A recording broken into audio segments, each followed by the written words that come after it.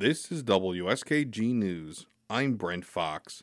The two candidates for governor in New York, Democrat Kathy Hochul and Republican Lee Zeldin, have close associations with the current and former presidents of their parties, Joe Biden and Donald Trump. As Karen DeWitt reports, both candidates have drawn on their relationships with Biden and Trump to benefit themselves and criticize each other. During the one and only debate of the 2022 New York governor's race held by Spectrum News, Democrat Kathy Hochul was given the opportunity to ask Republican Lee Zeldin a question. She honed in on Zeldin's association with former President Donald Trump. Is Donald Trump a great president? I worked closely with him on a yes number or no? of important yes policies. Or no? Zeldin, who held a fundraiser with Trump in July and who has been endorsed by the former president, hesitated. He praised Trump for some policies, including securing the southern border and handling the pandemic, but he did not directly answer the question. I would take that as a resounding yes, and the voters of New York do not agree with you. Zeldin was an early supporter of Trump in the 2016 presidential election. The July fundraiser with Trump gained Zeldin a significant amount of donations that helped him become competitive with Hochul in television ads. And on January 6, 2021, Zeldin sided with other Trump supporters in Congress, and he voted against certifying the 2020 presidential election.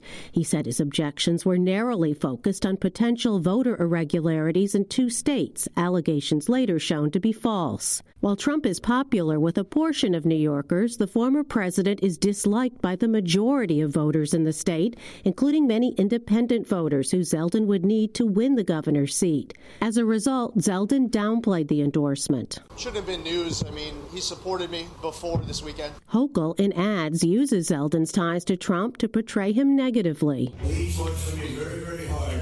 He's talking about Lee Zeldin, one of Trump's strongest allies.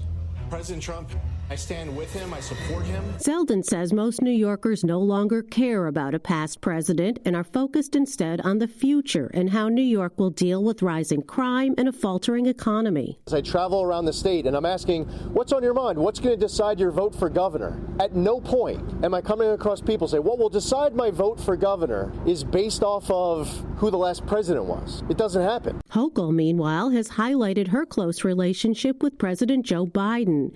During the debate, she mentioned the president twice, saying she was consulting him on how to handle New York's immigration crisis, which was caused partially by Republican governors from other states flying or busing immigrants to New York.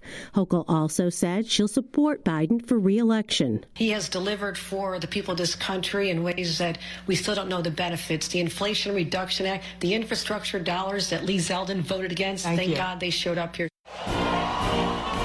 On Thursday, Hochul met Biden in Syracuse, where he toured the site where Micron Technology plans to build a microchip processing plant that could lead to as many as 50,000 jobs. President Joe Biden, I want to thank him. Biden returned the favor. You've been a great partner to me and a great leader for the state. You saw an opportunity to attract more semiconductor supply chain businesses, and you signed a law to make New York even more welcoming. Biden is more popular than Trump in New York, although he's underwater with independent voters. Zeldin characterized the presidential visit as an act of political desperation. And he says Hochul's close associations with the president won't help her on Election Day. If she wants to campaign with Joe Biden every day between now and November 8th, I don't care.